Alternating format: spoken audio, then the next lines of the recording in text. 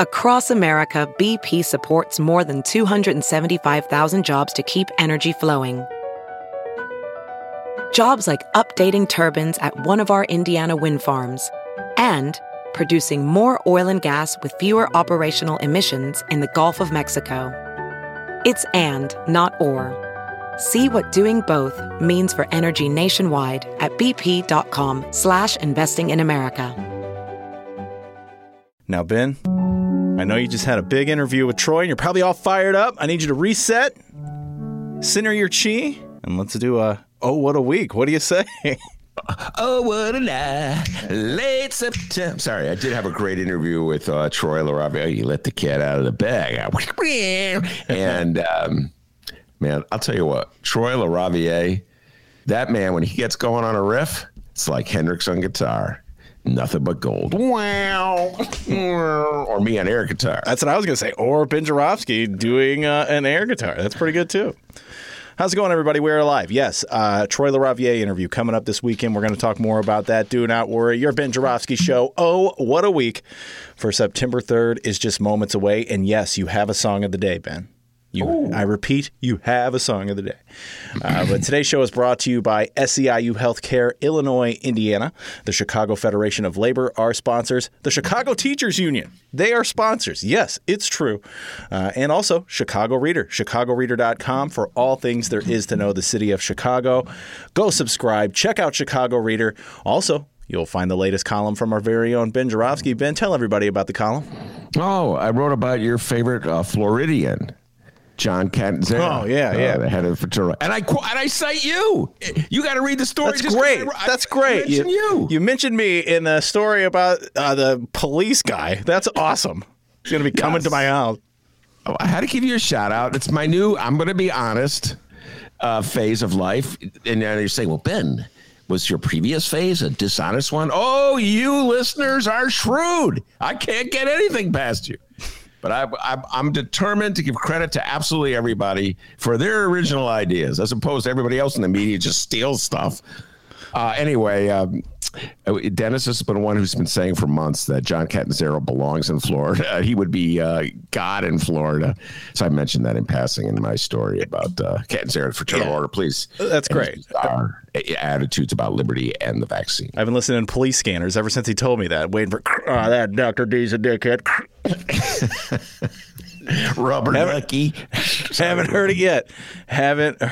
But yeah, check out the latest column from our very own Ben Jarofsky. You can also find articles from like years ago, too. All right? Check it out. chicagoreader.com. All right, let's start the show.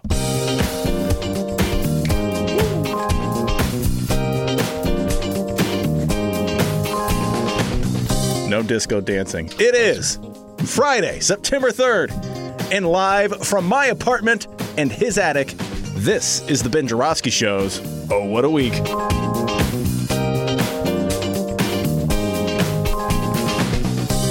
And now your host, Chicago Reader columnist, Ben Jarofsky. Hello, everybody. Ben Jarofsky here. We're calling this D.L. Hewley Friday, and here's why. Because before we do Oh, What a Week, I got to give a shout out to D.L. Hewley. You know I love this man, D. Ever since I've been following on Instagram, I'm always sending. Did you see D.L. Hewley's latest? Did you see? People are like, oh, my God. This guy's weird. But D.L. Hewley's latest, I will now read it. I already read it to Troy LaRaviere, so this is a twofer for me. I'm rereading it twice and within an hour.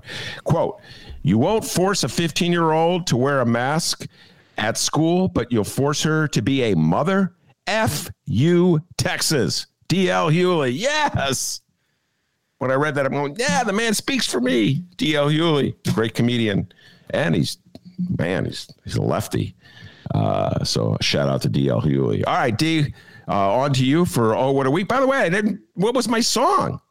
I always forget the song of the week. Frank, I'm so sorry. Your song of the week, I've been forgetting that lately. It is, let's see here, Summer in the City by Lovin' Spoon. No, it's the Loving Spoonful. That's all it says. You've never heard of the Loving Spoonful? No, believe it or not. You know what? I believe that. That was really reverse ageist of me. Yes, it was. Yeah, so I apologize to all millennials everywhere. There's no reason you should know who the Loving Spoonful was. Although you like we sing. The leader of the Loving Spoonful is a guy named John Sebastian. And I frequently sing his song in the show, and you know the song, and I will now sing it. Welcome back, welcome back, welcome back. For the Loving Spoonful of God, please sing the song that Frank requested. Hot town, summer in the city, back of my neck getting something gritty. And then they have the car horns. Where's Jesse Sharkey? Jesse, we love you, man. Come on now. Well, this is an interesting way to start the program. Sorry about that, Frank. I'll be better about that on the song of the day before we start the song. I'm glad you brought that up, Ben. All right, how's it going? Before we talk about what happened in Chicago and or Illinois this week, Ben, if you could, we talked about it briefly here. Give us a rundown of this weekend's Benny J bonus interview lineup. Oh, we got a great line, if I must say so myself. It's been a great week. Okay. Yeah, it's been a lot happening this week. I don't know how great it is, but yes, it's been a like our guests on the program. It's been a great week. Awesome. Yes, Sam Holloway yesterday and Miles Konflassen. I just felt like, what podcast in the world is going to have two lefties on it like that, you know? And God bless them both. They did a great job. And then Monroe on Wednesday. I know I'm doing this week's, but Monroe battling with Del Marie over Rahm. Come on, those heavyweights, Chicago heavyweights. Anyway, Monroe was like, "Oh man, Rahm rode his bike around Lake Michigan. What's the deal? Come on, get over it." I hate to say it, Monroe, but Del Marie was like, ooh. And then on Tuesday, Stacey Davis Gates herself, the great SDG, Stacey Davis Gates, always one of my favorite guests. But I just finished interviewing Troy LaRaviere, head of the Chicago Principals Association. Troy was on fire, D. He was just on fire. Started talking about all the difficulties with the CPS has had opening the schools in any kind of logical, rational way. And he just went on a great tangent about how mayors use schools to promote themselves and their messaging devices and PR campaigns. Some great Troy LaRaviere riffs. And then we got on the whole thing about liberty and anti-vaxxers, and it was some good stuff too. So Troy is just taking the deep dive on all the issues of the day. And then there's two interviews I haven't done yet, but I'm really looking forward to. And one is Keith Forsyth. And folks, Keith Forsyth is an activist who's even older than I am, if such a thing is possible. But if you've ever seen the movie 1971, you know the story. A bunch of activists broke into an FBI office in Pennsylvania and stole files from the FBI. And then they released those files to reporters. And that's how we learned about the programs that the FBI had back in the day, where they were spying on black activists, Black Panthers, et cetera, and so forth, and anti-war activists. So Keith Forsyth will be on the show talking about his life and the break-in at, I think it's called Media, Pennsylvania. And Dave Sirota. Dennis loves Dave Sirota. Bernie Sanders' former press secretary, now has his own blog. And he's digging up dirt on Rahm Emanuel. He's leading the charge. He doesn't want Rahm Emanuel to be approved as ambassador to Japan. Neither do I, and neither is Del Marie Cobb. Well, let's get Monroe on the call. Let's get Monroe on the call for this Sirota interview when you talk about that, huh? Poor Monroe, man. Del Marie was so quick. Oh, Monroe's like, damn, I'm on the ropes. Oh. So we're going to leave Monroe out of this one. He took enough beating from Del Marie Cobb on Wednesday's show. Anyway, Dave Sirota will be here as well. So I'm looking for he hasn't been on the show in a while. He's been a very busy man, Mr. Sirota, but he's been digging up some dirt on Rahm, and I know he loves bashing Rahm as much as the next guy, so that'll be a lot of fun. It's this weekend's Benny J bonus interviews, available at chicagoreader.com/Jarofsky this weekend, or wherever else you download your podcasts. Download them, subscribe, write us a review, 5 stars only. Okay, local news, let's do it. We begin in Illinois, and we begin with Illinois Governor J.B. Pritzker. Springtime, love it. It's September. On Tuesday, Governor Pritzker showed some love to our Illinois farmers, and he announced the expansion of farmer mental health initiatives statewide. Yes, there are farmers struggling with mental health issues. I've grown up with several farmers in my life. They're a quiet bunch, so I'm glad they're getting some help.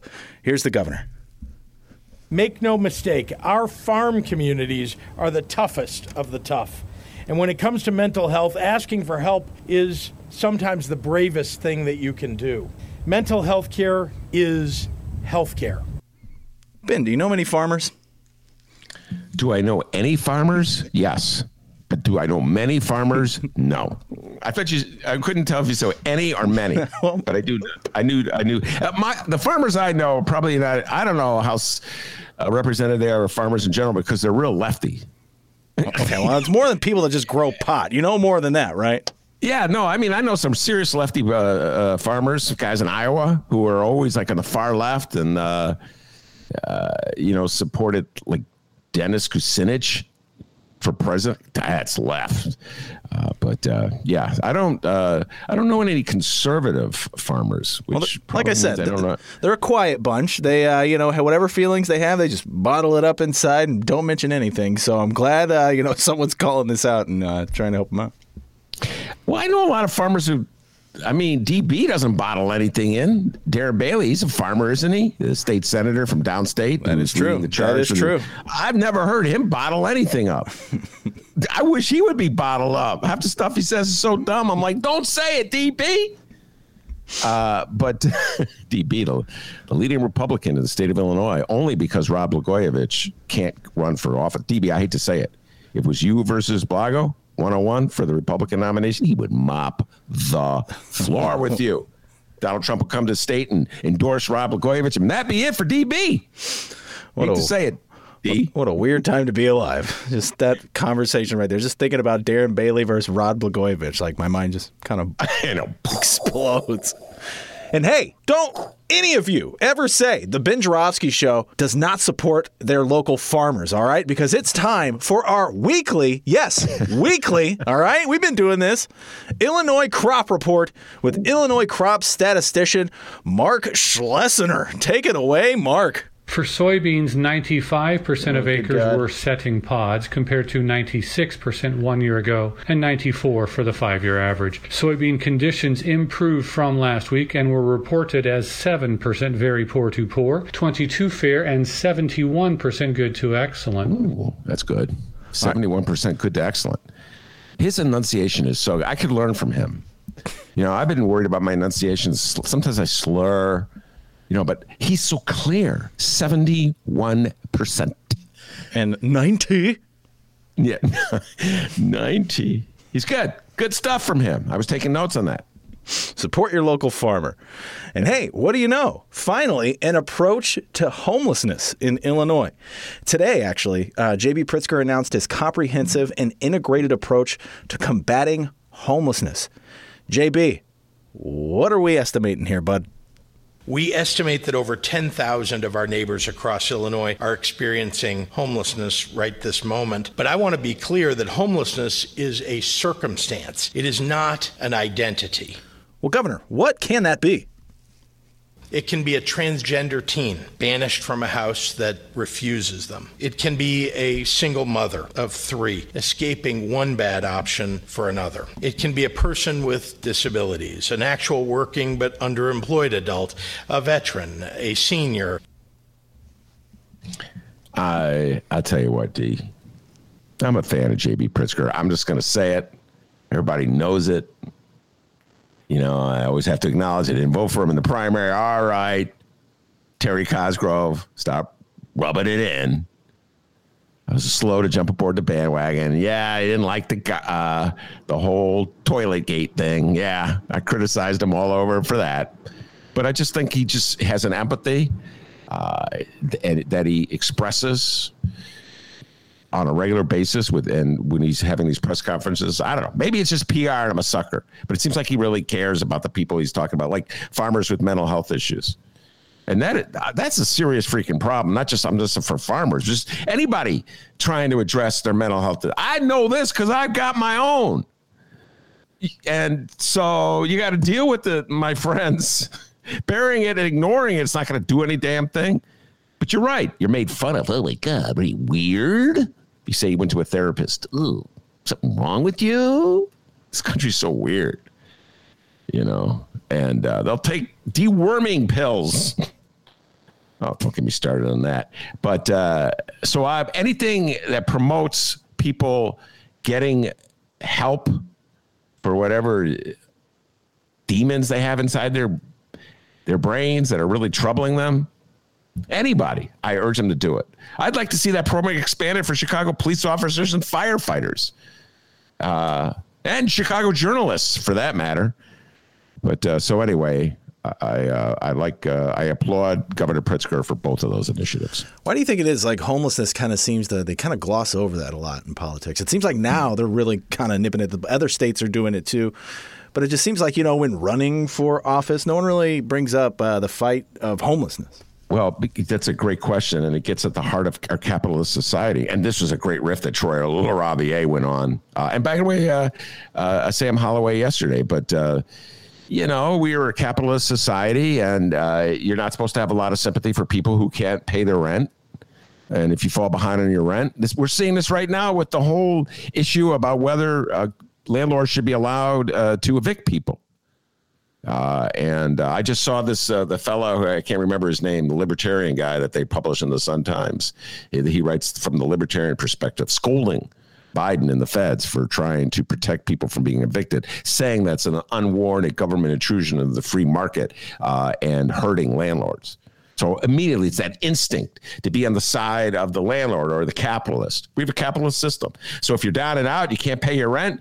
And it's just like the attitude that you have that's prevalent about if you have some troubling mental issues. Oh, you're a loser. Nobody cares about you. So that to me, D, gets at the heart of it. It's all you got to pay your rent. As long as you can pay your rent, you're okay. And there's not a lot of sympathy in our country for people who can't pay their rent.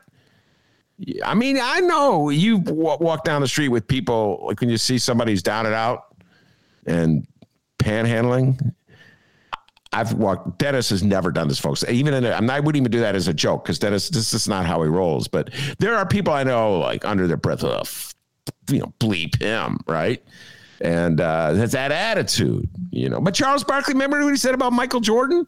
Remember that one, the famous Barkley one, where Barkley and Jordan were walking down the street and there was a guy panhandling and Jordan said, "Go get a job." And Barkley said, "That's cold, Michael." I'm not going to do my Charles Barkley. Come on, Michael. That's terrible. That's terrible, Michael. And Michael said if he's got enough energy to be panhandling on the street, he's got enough energy to go work at McDonald's. That was Michael Jeffrey Jordan's attitude. And Barkley, I think he later told a story that he went back and he gave the guy like $100.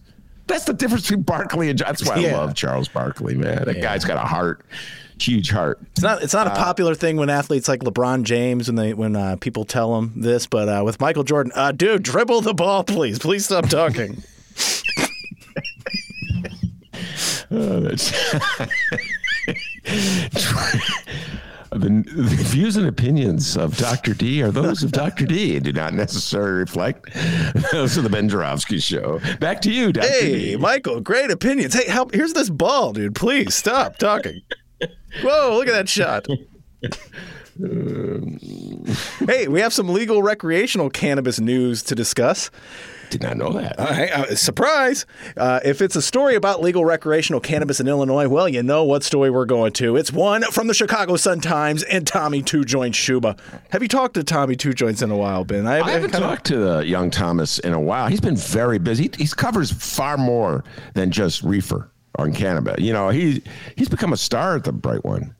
In fact, if you call him, you don't get him anymore. You get his assistant. Mr. Schuba is very busy. He will try to get back to you. It could be a week.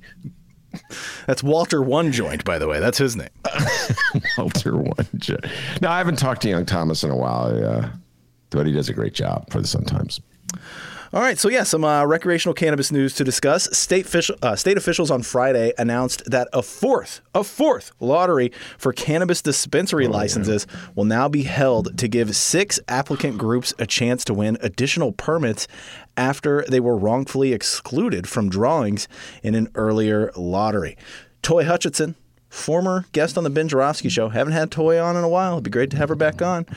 Toy Hutchinson, J.B. Pritzker's senior advisor on cannabis control, explained in a call with reporters that a clerical oversight led to some groups having less chances than they deserved and others having more shots in the first lottery held on July 29th. The errors affected the drawing for 5 of the 17 regions where the licenses are designated.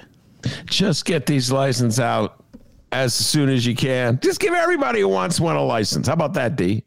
Wouldn't that be interesting? The Ben Joravsky approach. You want a license? Here's a license. Good luck starting it up. This is an effort we talk about all the time to make sure that people who are locked out of the drug, the very lucrative reefer market, get an opportunity to make a little money. And as I always point out, black people took the hard hit on the war on drugs, so they should be at the front of the line, in my humble opinion.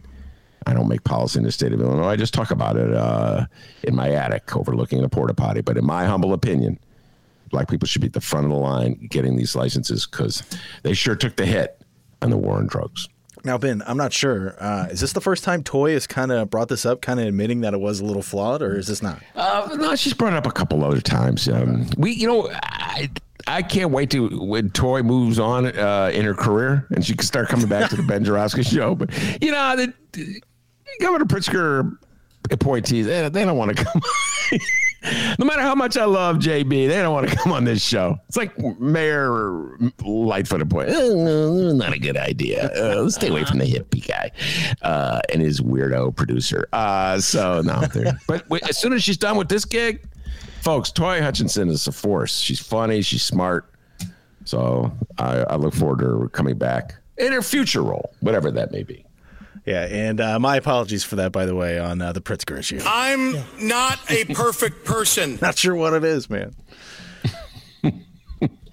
All right, moving on. Let's talk map redistricting. Yeah, who are we kidding? Let's be honest. Let me play a little audio and then read something someone else wrote about map redistricting. And then let's have Ben actually talk about map redistricting because I can't help but get lost and confused any and every time we talk about map redistricting.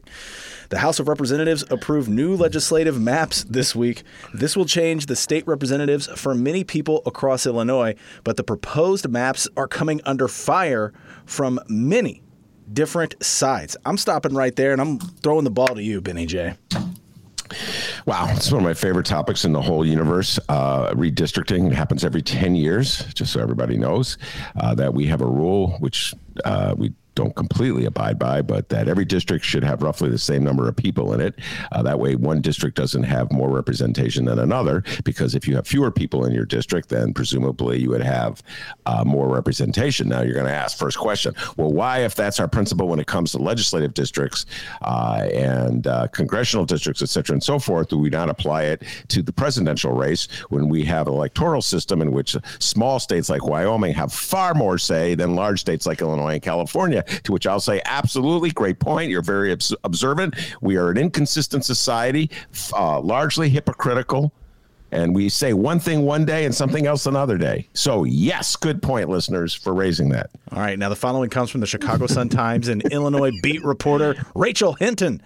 It says here, a leading Latino advocacy group on Thursday called on Governor J.B. Pritzker to veto new legislative boundaries just passed by the General Assembly, saying the latest maps, quote, do not equitably reflect the state's Latino community. The Latino Policy Forum argues that not only did Democratic map makers fail to increase the number of Latino majority legislative districts in line with population growth, but they also diminished Hispanic voting power in some districts. In a statement released Thursday, the group went on to say the General Assembly, quote, did not provide advocates with a reasonable timeline that would enable community input. After pushing the maps based on population estimates through the General Assembly in May, legislators had to return to the drawing board this week to revise those maps with actual figures from the census that were released in August. Yes, this is where things get really messy, complicated, and convoluted, and this is where Republicans step in and take advantage of things because they are really good. I can't say much about Republicans, but they're very good at taking advantage of squabbles between Democrats.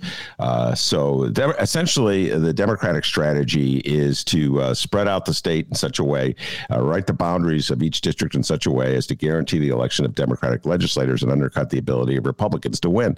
In other words, due to Republicans in Illinois, we're Republicans are doing to Democrats in Wisconsin, Pennsylvania, North Carolina, Texas, Georgia, et cetera, and so forth. The problem with that strategy is that Republicans don't have to care about black people or Latino people, but Democrats do, because blacks and Latinos are part of their coalition.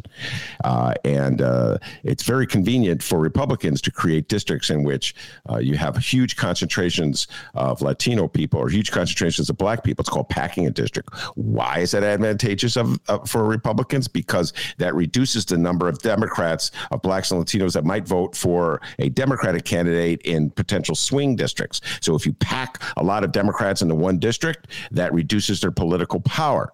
On the other hand, you have many Latino activists and advocates saying, well, we want to guarantee that an actual person of Latino with a Latino background gets elected. So in order to do that, you have to pack a lot of people. So we don't care necessarily if that undercuts the Democratic Party. We want to promote Latino political power. And similarly, there's black activists who say the same thing about Valerie Leonard, my good friend. Shout out to Valerie. Pride and joy of Whitney Young High School. Dennis knows that. She's also filing. Nodding his head. Go Dolphins. By the way, we've had a few difficulties. I shouldn't shatter the fourth wall, our efforts to have the show telecast. No show like the Ben Joravsky Show has as much difficulties, let's put it this way, with the internet. But we're a few delays in our efforts to have the show video. See, you keep mentioning it. You just bury a hole for yourself. I know. I shouldn't even mention it. But if you could have seen Dennis's face just then, you would have been laughing, too. It's a very funny face. Anyway, Valerie Leonard has also filed suit, I believe. And you know who's the happiest man? Jim Durkin, the leader of the Republicans. Jim Durkin's like, yeah. Woo! Why? Because Jim Durkin's the head of the Republicans, and he wants gets more Republicans elected. So he wants packed in Democratic districts that enables Republicans to maximize their advantage. The more Republicans he elects, the more anti-abortion laws they could pass, the more anti-union laws they pass, the more anti-civil rights laws they pass, the more anti-masking laws they pass. Yes. DB, Darren Bailey, could be writing the state laws on masking and social distancing. So it's like a really difficult challenge that the Democrats face when it comes to a map making. D, and it almost makes me miss, yes, I never thought I would say this, Michael Joseph Map. Give me that map. Come on. How come Michael Joseph Madigan, who doesn't even have a cell phone, allegedly, I believe he had a cell phone, but allegedly doesn't know anything about the internet, doesn't know anything about computers, doesn't know anything about cell phone technology. How come he was the mastermind of drawing a map, huh? How come, ladies and gentlemen? When Michael Joseph Madigan leaves the room, Democrats fall apart. Anyway, so this is a fight that's going to go for a while, and the Republicans are really hoping that this map is defeated, because then they get an opportunity to elect some Republican legislators who, as I said, will do whatever they can to make abortion illegal in the state of Illinois, do whatever they can to undercut the powers. Remember Bruce Rauner? What he tried to do to unions in Illinois? They'll go right back to it. So defund education, kick money to private schools. So that's what we're up against in the state of Illinois if the Republicans seize control. Do to Illinois what Scotty Walker did to Wisconsin. Good God, this is scaring me just to consider it, D. So you're saying you miss Mike Madigan? Kinda. Michael, come back, Mikey. Michael Joseph Madigan. Oh, good thing you didn't jump on that bus, buddy. You would have been kicked off right now. Remember, I was like on the bus and I was off the bus. That was a great gag. It was awkward. Yes, I remember. It was great content. And then I always can forget, like, if you're on the bus, are you for Madigan or are you against them? Because I couldn't remember what was the bus. The only person struggling with that. It's the dyslexia kicking in. Wait, and I would always go, all right, D, hold on, one more time. If you're on the bus, are you for Madigan? And Dennis was like, oh my God. Suddenly felt sorry for my chemistry teacher at Evanston Township High School. And I put up with me. Yeah, it wasn't a real bus. was just a fictitious thing, all right? Now get on! Wait a minute. Hold on. This is the first time I've heard this. Wait a minute. You telling me there wasn't a real bus? We need to get these cameras going, right? I did not know that. And hey, hot damn, we got two Michael Madigan references in 1 week. What is this, 2019? The following comes from the Chicago Tribune and Ray Long, a Hispanic candidate who lost a 2016 House Democratic primary to then Speaker Michael Madigan, is asking the U.S. Supreme Court to weigh in on a case that alleges Madigan planted two sham candidates with Hispanic-sounding names on the ballot just to confuse voters and ensure a Madigan victory. In an appeal to the High Court filed Thursday, Jason Gonzalez argues that lower court judges incorrectly tossed the matters on grounds that voters knew about the alleged sham candidates from pre-primary publicity, and Madigan still won the 65% of the vote. The long-shot appeal, which must be accepted by the higher court, contends the prior decisions in the case had a chilling effect on future campaign speech. Oh, my God.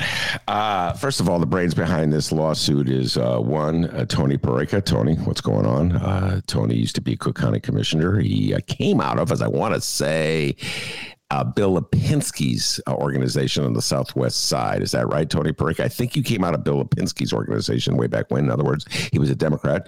Somewhere along the way, he decided the Democrats were too far to the left for him, so he became a Republican. He got elected Cook County Board Commissioner, and as Dennis could tell you, he was the candidate the Republicans nominated to run against one, Todd Stroger, in the 2006 election for president of the Cook County Board. Damn, Dennis knows his stuff. That's unbelievable that you knew that.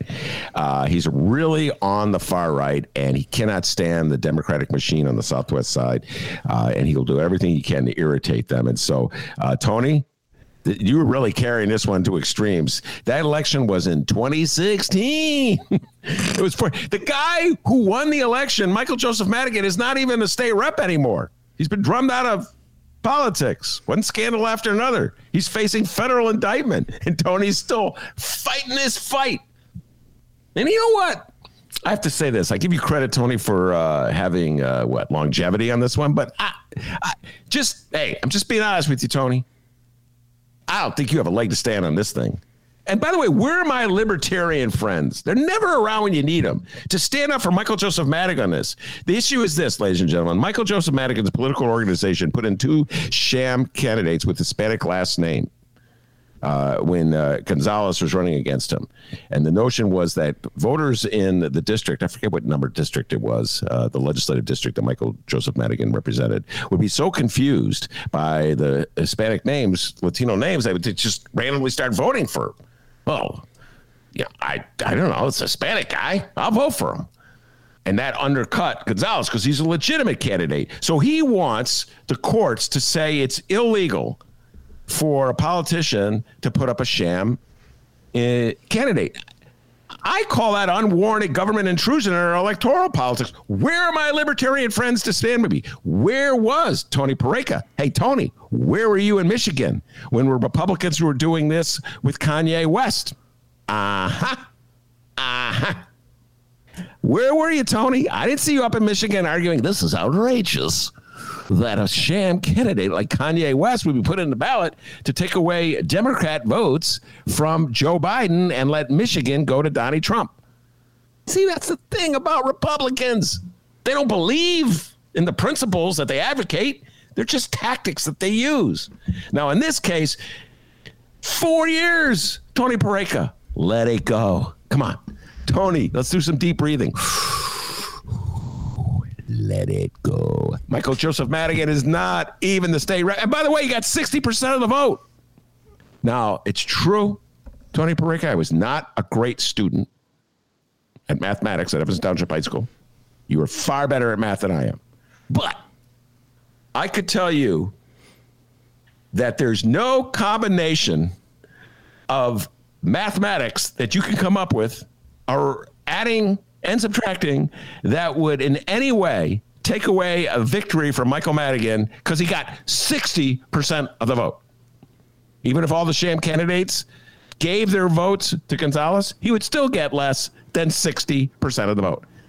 You see, because 60 minus 100, wait, I'm all mixed up. If you take away 60 from 100, you get 40. There. Just edit the other stuff out, Daze. I will. I'll look good. Don't worry about that. I won't. But hey, he's really good at maps, right? Madigan? Yes. Really good at maps. Really good at maps. I was really good at maps. Oh, no, you're horrible at it. He's really good at maps, right? Yeah. Michael Joseph Madigan running a map situation. Oh, no, we didn't have these lawsuits. No way. Okay. In other news, Ben, did you know that nearly 60% of those eligible in Illinois are now fully vaccinated? Did you know that? 60? 60. I did not know that. Well, it's true. And the fact is, wait, what's the fact again, Governor? Oh, my God, I hit the wrong button. The fact is that I think we've all lived through this long enough now to not jump the gun and say, oh, gosh, it's flattened out. Everything is so much better. We've got to really see the curve heading downward. But I'm very hopeful of that. 60% vaccinated? I have not seen that statistic. Is that, does it say that's made it up? Vaccinated? You don't know. Okay. No, I just saw it. I saw it on the governor's website. Oh, 60%. So, all right, I'll ask the question of the governor. Governor, do you mean that they're fully vaccinated or just they have had one shot? What is that 60%? Buster Rhymes? Buster Rhymes. That was last week's show. Buster Rhymes. Oh, did DL Hewley take down Buster Rhymes? Anyway, so I don't know, 60%, it sounds horrible. It's awful, in my humble opinion. I mean, guys, the vaccine is so simple. It's really no big deal. You get shots all the time. I do not understand the anti-vaxxer thing. I don't get it. I openly admit I don't get it. And now maybe people, at first I thought, they have an aversion to needles. And then a lot of these guys that get tattoos. And then I've heard the expert, Ben, it's different with a tattoo. I'm like, how is it different? Well, it doesn't go as deeply into the skin. It's ink they're putting into your body. Anyway, I think 60% is inadequate. With something as simple and easy as a vaccine, I feel a lot better if it were 90%. By the way, did you see the new rule about Bulls games? Did you see that? Oh, yes, I did. Yes, I did. And, I'm not bragging or anything, D, but the guys my buddies on my bowling team and I have made an investment into Bulls tickets for next year. Yeah, we'll be going to Bulls games, and we're all vaccinated. We were talking about that on the phone yesterday. We have our cards and everything, and we're going to show our little cards at, I don't know how that's more intrusive, by the way, my libertarian friends, than what they make you go through right now to go to a Bulls game. You got to go through the metal detector. They frisk you. Can I see that purse, please? One time I dumbly brought a backpack. I think you were with me, D. Yeah, I brought the backpack. I was like, geez, with this backpack. He's like, Ben, aren't you a little old to have a backpack? So they made me give them the backpack. Remember that? I had to give them the backpack. So it's already a loss of liberty, libertarians. Why you worry about this one as opposed to all the others? Got to ask that question. I'm just saying, libertarians, you guys are a little. You talk about Lori Lightfoot with the mixed messages and COVID. Do we have any Lori Lightfoot mixed message COVID stories that Yes, I think we do, as a matter of fact. We talk about what a mixed message Lori Lightfoot has been delivering about COVID with Lollapalooza. She loves Lollapalooza more than anything. But libertarians, you guys are kind of all over the map too. Just saying. Yes, we've successfully kicked off the COVID-19 portion of our program. And it's truly two separate states, guys. The following comes from the Chicago Tribune and Lisa Schinker. The latest surge in COVID-19 cases has hit many parts of the state hard, but perhaps no region has felt it more than Southern Illinois, where hospitals say they're filling their ICU beds, postponing surgeries, and even turning away some patients. In Southern Illinois, just 8% of ICU beds were available as of Wednesday night, and the weekly average was less than 6%. At one point last week, only one ICU bed was available across all 22 hospitals in Southern Illinois, a region with more than 400,000 residents. Yeah, we got to bring Dr. Pamela back from Malden, Illinois to talk about this. She's every show has one, D, a downstate doctor, big advocate of Medicare for all, big Bernie Sanders supporter. So, D, when I was talking about the 60% that Governor Pritzker said statewide is 60%, my guess is, I don't have the numbers in front of me, that there's a higher proportion of people in the Chicago area who are vaccinated than downstate. And those numbers would bear that out. So the 60% does not reflect the vaccination rate downstate. And it's scary. I read that article in the Tribune today. It was very scary, and it was very similar to one, I don't know if you saw this, D, that AP ran about Idaho. A very frightening outbreak of COVID in Idaho. The hospitals are overrun, and they're always interviewing these doctors and nurses from the intensive care units who are begging people to get vaccinated. They're overwhelmed by it, and they keep saying the obvious. Like, if you get the shot, you won't be here because everybody in the unit is unvaccinated. Joe Rogan was unvaccinated. He didn't have to go to a hospital, but he has contacts and he's a celebrity. It's like when Rudy Giuliani got COVID and Donnie Trump got COVID. Celebrities get special treatment that ordinary people don't get. So more often than not, they don't wind up in a hospital hooked up to a machine. And these doctors and nurses losing their minds trying to keep them alive. And it's frightening. And it's so simple, you could avoid it by getting vaccinated. I can't even get the words out. It's so upsetting. I try to make jokes on this show, but this is really, there's no joke to be made about it. If you read this article in the Tribune, who wrote it again, D? Did you say Lisa was her Schenker? Yeah. It was a very good article.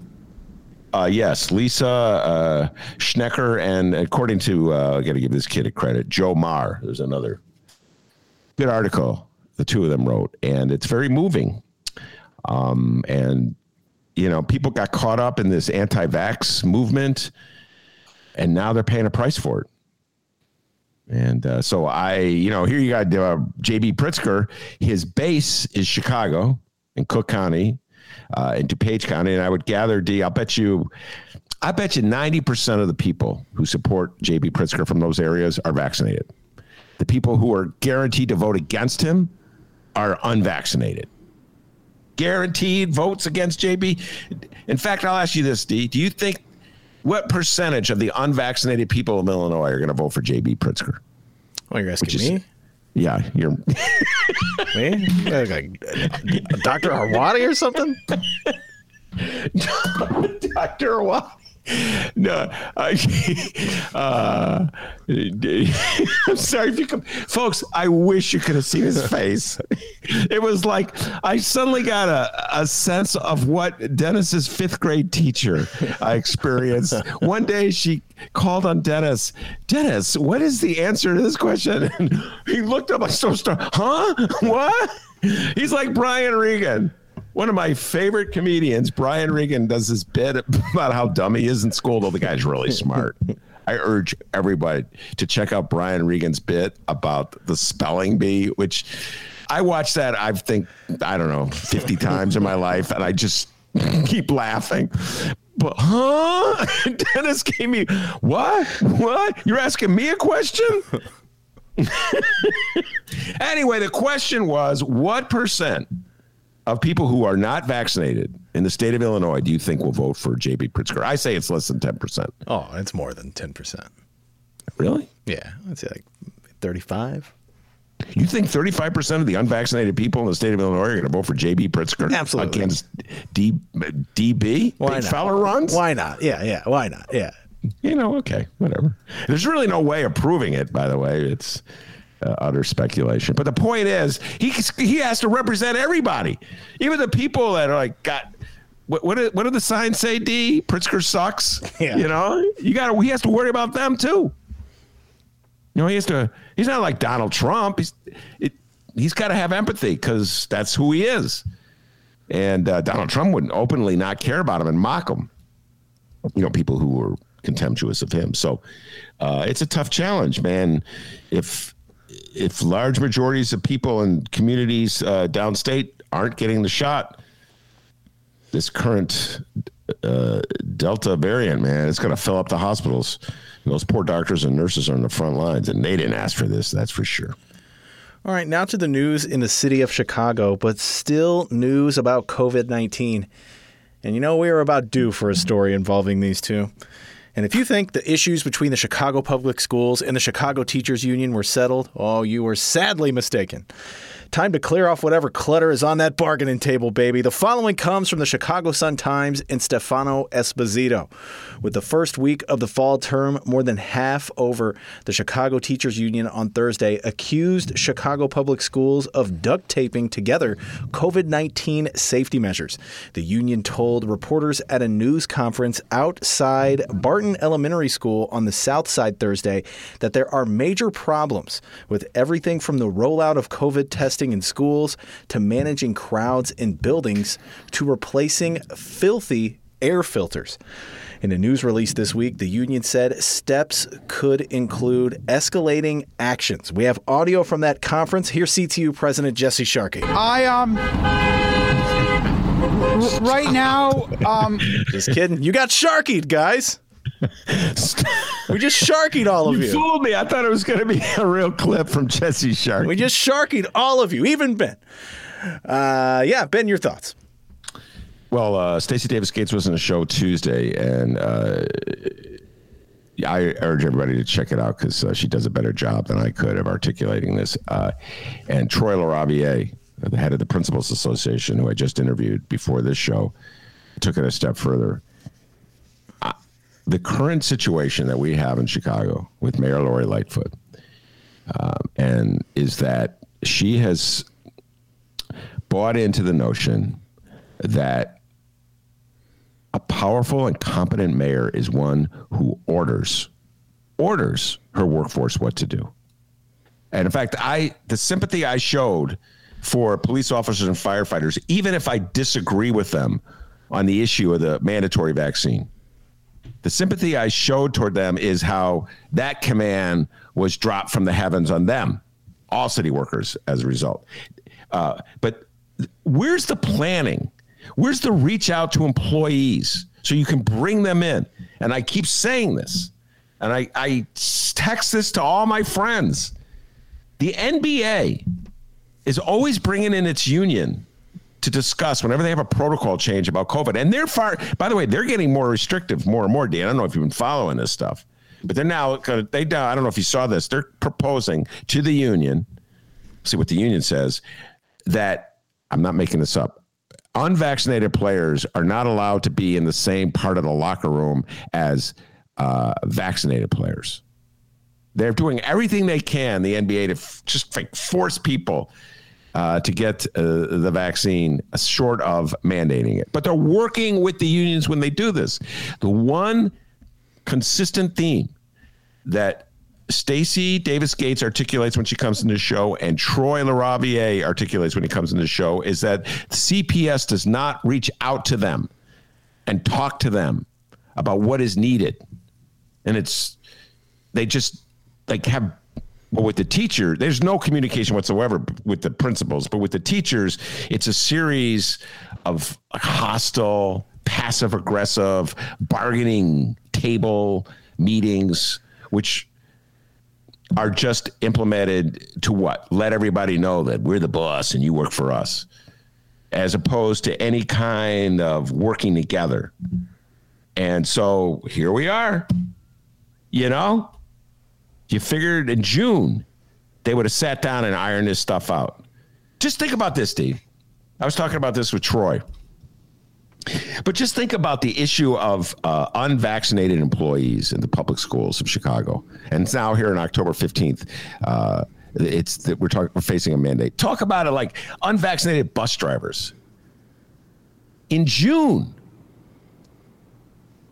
the heads of the CPS should have been thinking, what can we do to guarantee that all our bus drivers are vaccinated, that all our clerks are vaccinated? But what were they talking about in June? The powers that be in the city of Chicago? Lollapalooza. Remember that? Remember that, D? Remember that commercial? Yeah, it was going to be a rocking good time, man. Yeah, it's going to be safe for Lollapalooza. And even I mean, I don't want to be one of those podcasters who's always saying, I know I'm right, you know, because more often than not, I'm wrong. I admit it. And if I won't admit it, Dennis will admit it. Or one of my listeners will admit it. But in this case, we could see there was already reports of the Delta variant. I remember we talked about it. We're going to be on lockdown. But at that moment, Chicago wanted to send out a message that it's party and fun and Lollapalooza. Guys, for once, we know what's going on. Turns out they didn't. Yeah. Turns out they didn't. So they were sending out one message, and now we're in a different reality, and it's just utter chaos. And it's because we got this notion in the city of Chicago that a mayor's not a mayor if he or she is not bossing people around. And Chicago, would you buy into that? I hate to say it. You buy into that. You love it. Oh, my God. Sun-Times editorials, Tribune editorial. That's how you deal with them. Shut up. That's how Chicago deals with its public employees. Shut up. So this is where we're at. I know Stacey said she didn't utter the strike word. Did you see that in the quote? No, she didn't utter the strike. Well, that was going to be my question. Do you see another strike for real happening again? Well, I'm going to make one of my famous predictions that I'll be wrong about, and then everybody. Then you guys can say, "Ben, you were wrong." I don't think it'll come to a strike, and maybe I'm just. What is that?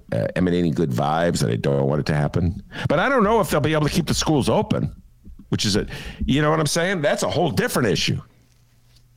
Just the notion that there's supposed to be space between the kids, sufficient space. And they, like, as Stacey explained, she did a good job of explaining that's like aspirational. Like that's a goal as opposed to a reality. And some of these schools are so overcrowded. You'd think they would have figured that one out in June, huh, D? Huh? No. Lollapalooza, man. Come on. Yeah, Lollapalooza. We can't have people thinking that there might be something bad going on. It's all good. Let's rock out. Yeah.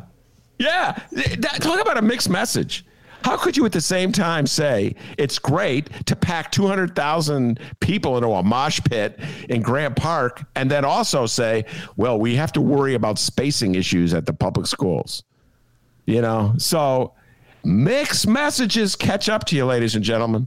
Now, I know some of you out there go, Ben, don't ever say anything critical about Lori Lightfoot. I know I have some listeners who love Lori Lightfoot, but I have a hard time abiding by that, listeners, because I don't think it's great leadership coming out of the city of Chicago, particularly on this issue. If we could just get the Foo Fighters to play at these schools, then maybe we can, get something. Yeah, remember that? Lori Lightfoot and Dr. Awadi? They got the doctor to play along with it. And you know what, D, when they were cutting those commercials, there were stories coming out about the Delta variant. No, we got to get Lala in. We got to get it in.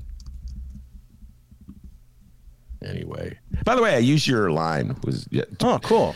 Yeah, I stole your line. I don't know if I gave you any credit. Probably not. But what was it? Which one was it?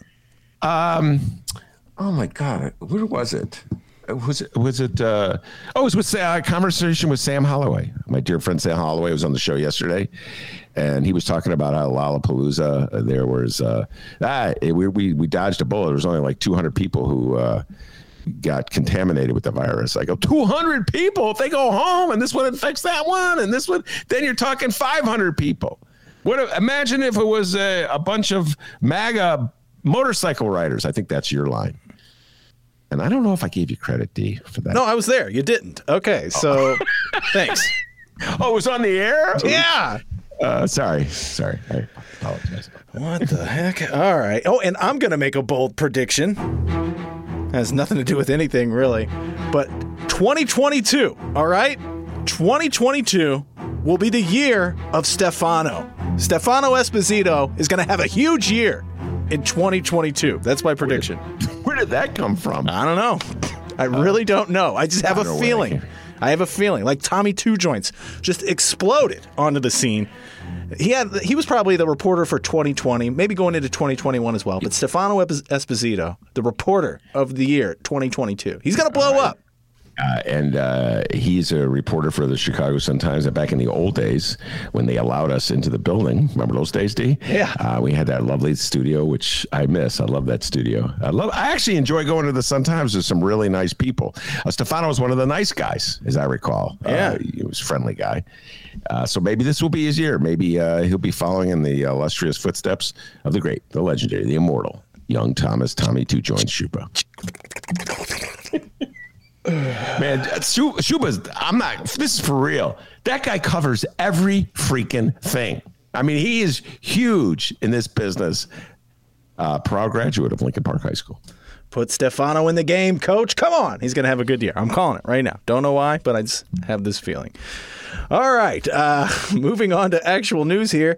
Let's end it out with everyone's favorite daily Chicago political soap opera. It's episode 665 of A Mayor and Her Alderman. A mayor and her alderman. You have to be a good neighbor. You have to be a good neighbor. Otherwise, I'm going to be up your butt every day. In today's episode of A Mayor and Her Alderman, an alderman kind of unfamiliar with the Ben Joravsky Show. Also, judging by the story we're about to read, an alderman who would have no problem getting a ladder and climbing up to Ben's attic to kick his ass if he says anything bad about him. Seriously, this dude looks like a badass. We're talking about Alderman Jim Gardner. Ben of what ward? Come on, D. 45. What a freak. Okay, the following comes from the fine folks at Block Club Chicago. Yes, Ben, they're more than just alligator stories, all right? Alligators and aldermen. This comes from Ariel Perella Orelli.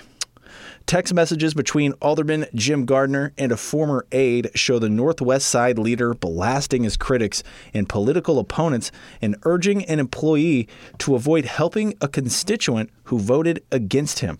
The text message from 2019 were between the alderman and a person who no longer works for him. The leaked texts were published by the People's Fabric, a community website focused on Northwest Side political news.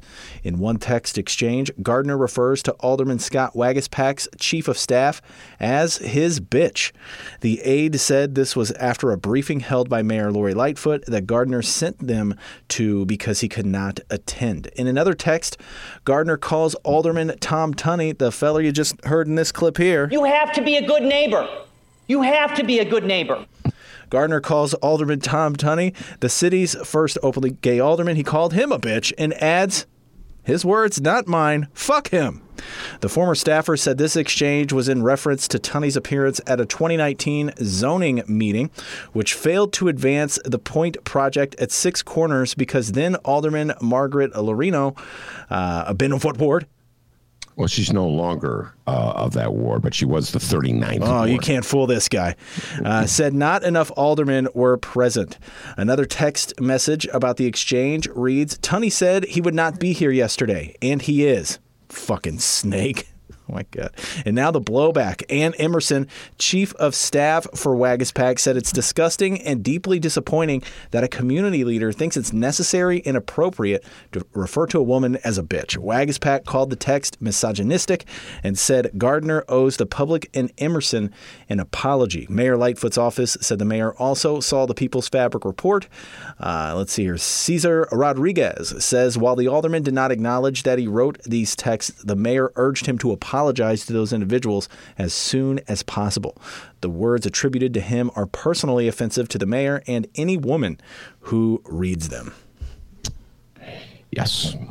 Well, I have a lot to say on this subject. First of all, I'm with Scotty and Ann Emerson. I know Ann Emerson back in the day. I haven't talked to her in a long, long time, but she's a good progressive. And Jim Gardner owes her an apology. He owes Tom Tunney an apology. Out of control behavior by the alderman of the 45th ward, and he needs some sort of help to deal with this.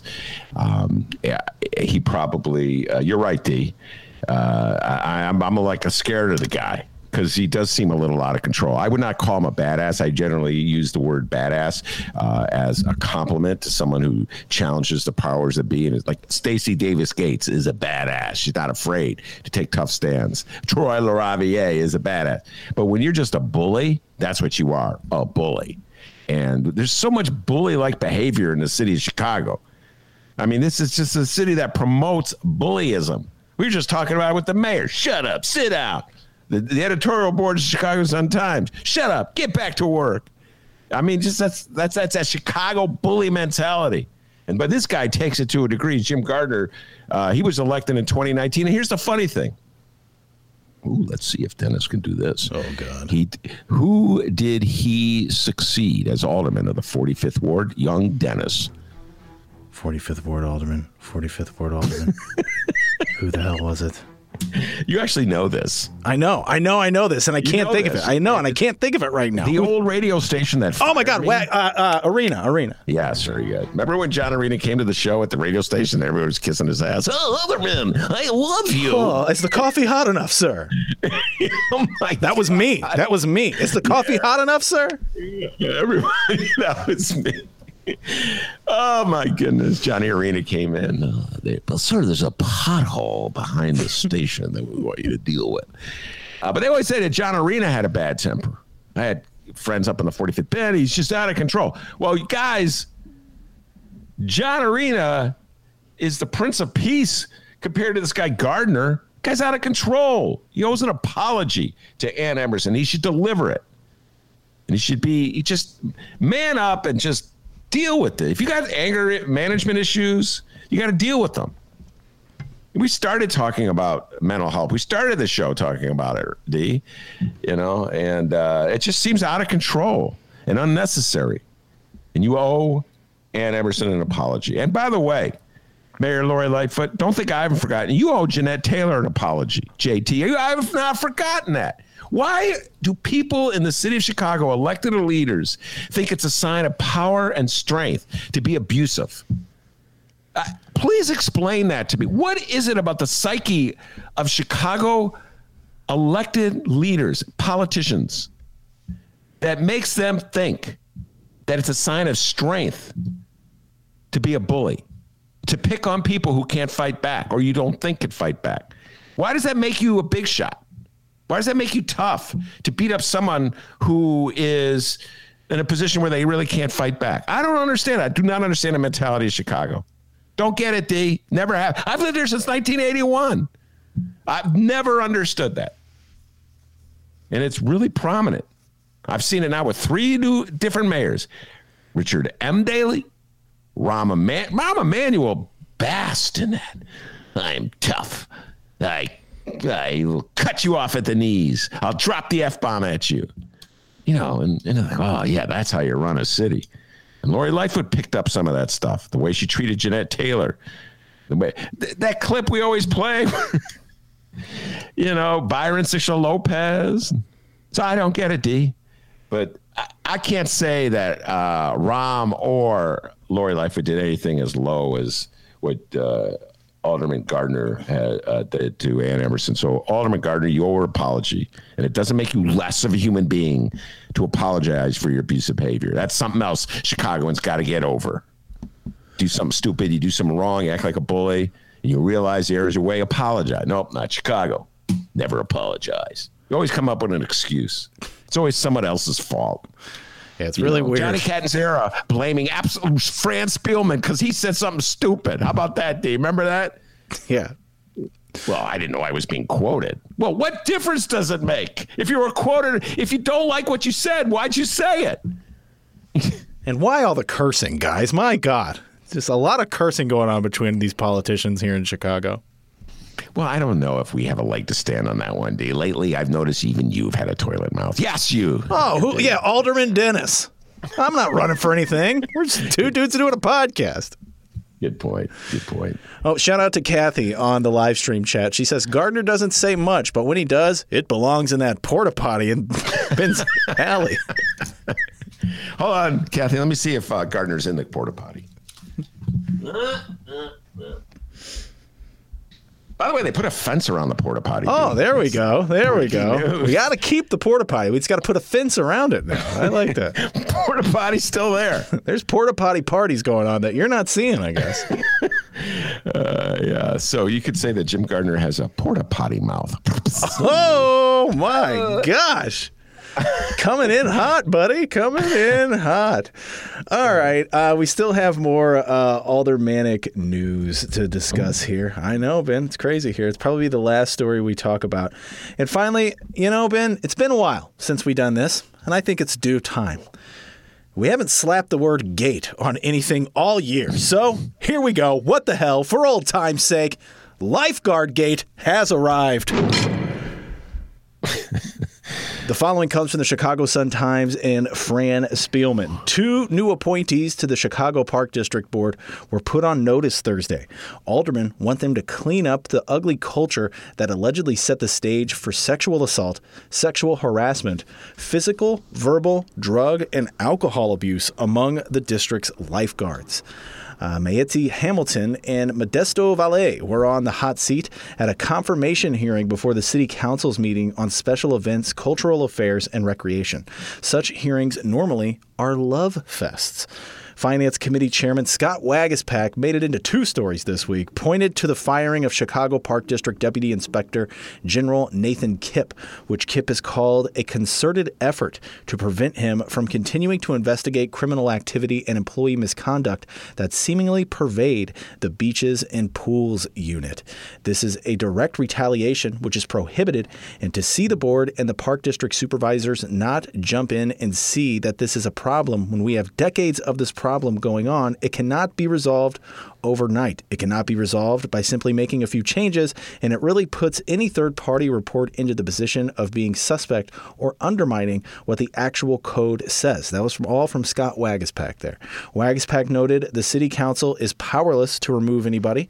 That puts the onus on the board.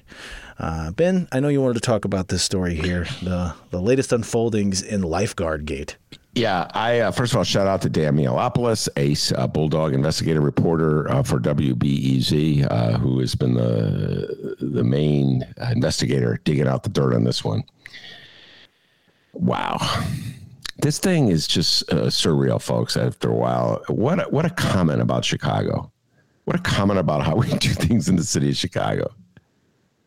So there was a culture, a frat boy culture at the apparently in the lifeguard community in which men were preying upon the younger women who got jobs as being lifeguards, and like all these bizarre, really weird initiation rites that they had to go through with drinking and foul language and just sexual harassment. These are all allegations. And a report was made by one of the lifeguards of very specific allegations of what life is like for women lifeguards in the city of Chicago. And she delivered that to Mike Kelly, who's the head of the park districts. Okay? Just follow me on this one, folks, because this is unbelievable. And Kelly promised her that he would turn it over to the inspector general immediately because he took very seriously her allegations. Well, he didn't turn it over immediately. He didn't turn it over for another 6 weeks. He didn't turn it over until he got another series of allegations delivered to him from Mayor Lori Lightfoot's office. Somebody else had delivered allegations to Mayor Lori Lightfoot, and she or somebody in her staff kicked it over to Kelly and said, you got to look into this. And that's when Kelly sent the investigation to the inspector general. So you have to ask yourself, if that second series of allegations hadn't come in, would he have looked into it at all? It's so Chicago. It's like Mayor Rahm Emanuel. If the Cook County judge hadn't ordered Mayor Rahm to release the videotape of Laquan McDonald, would he have ever released it? People are always covering stuff up in the city of Chicago. A city. Anyway, so Danny Mialopoulos gets a hold of this story and is just breaking one story after another. And the Sun-Times jumps on the bandwagon. They start writing about it. I don't know, Tribune, you can pick up the pace a little bit. Okay, guys. And it's an important story. And so far, the only guy punished was the investigator. This is unbelievable. Oh boy, Nathan Kipp. I don't know him at all. He's an investigator for the Park District. We're supposedly looking into it. He gets fired. What? Please explain why he's fired. He didn't do any of the harassment. He wasn't running the frat boy-like atmosphere at the Park District. He wasn't the one drinking on the job, smoking reefer. You know, I love smoking reefer, but I don't know if my lifeguard's smoking reefer and drinking on the job when they're supposed to be saving people. But somehow he got fired. I'm like speechless. This may be a first for Chicago. Any longtime Chicagoans, correct me. Can you rethink, at least in this century, of any instance where the investigator who was investigating the wrongdoing was the person who got fired and nothing happens? Nothing happens. Everybody's outraged about sexual harassment like when it happens somewhere else. You ever notice that, D? So, like, you know, Mayor Lightfoot's office is rightfully outraged at the remarks by Jim Gardner regarding Ann Emerson. And he should apologize, and they should be outraged. But where's the outrage toward all the sexual harassment going on at the Park District?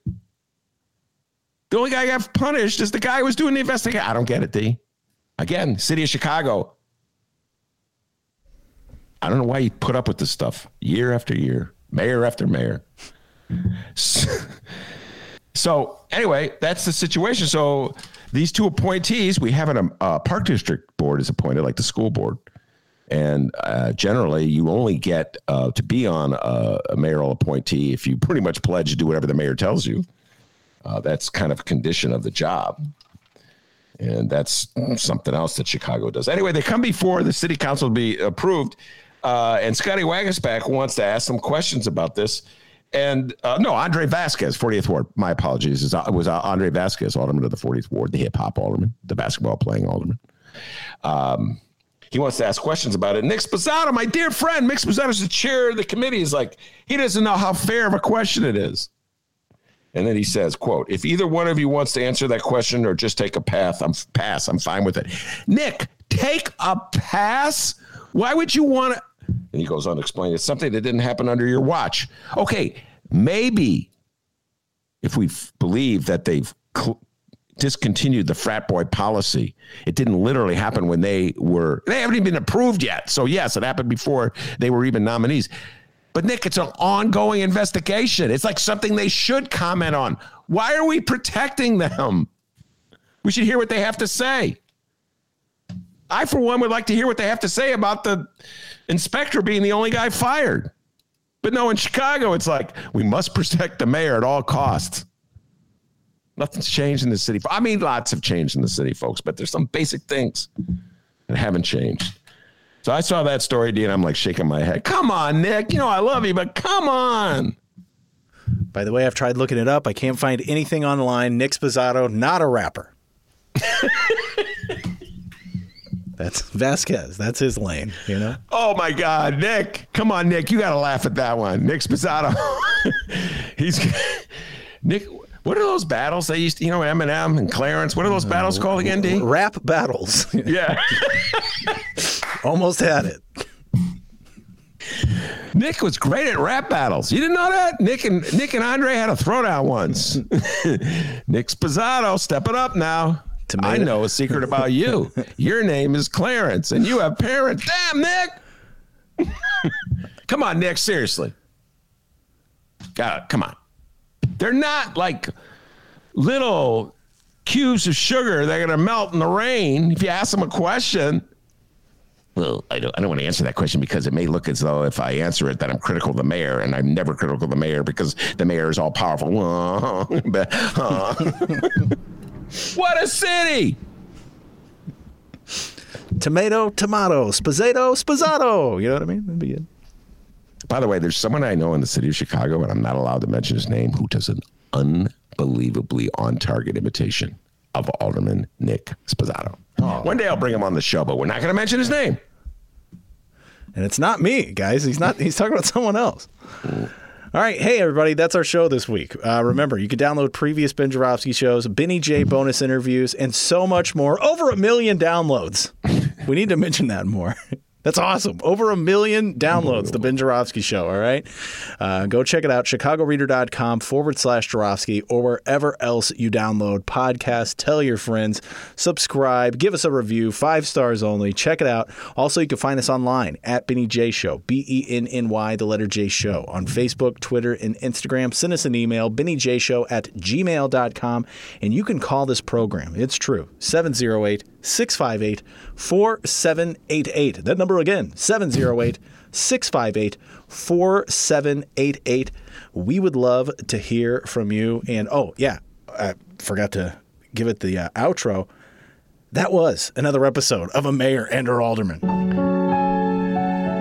mayor and her alderman. You have to be a good neighbor. You have to be a good neighbor. Otherwise, I'm going to be up your butt every day. All right, Alderman Tom Tutty of the 44th Ward. Excellent job, young doctor, as you always do, and somehow managed to get through the show without one word about Joe Rogan. We'll talk about him next week. It's crazy. It's great. He did say that in his little Instagram message. It's crazy out there. Anyway, Dr. D, great job as you always do. And as I forget what they say. As Jim Gardner, John Arena, Scotty Wackersback will tell you, back home in Alton, they call him White Lightning because he's so fast. Give yourself a raise. Take it out of petty cash. Have a great weekend, everybody.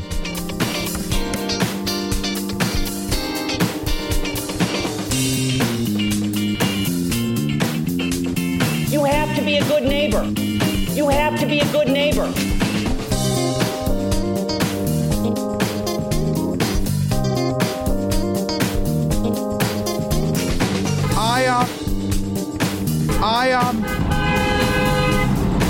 Right now,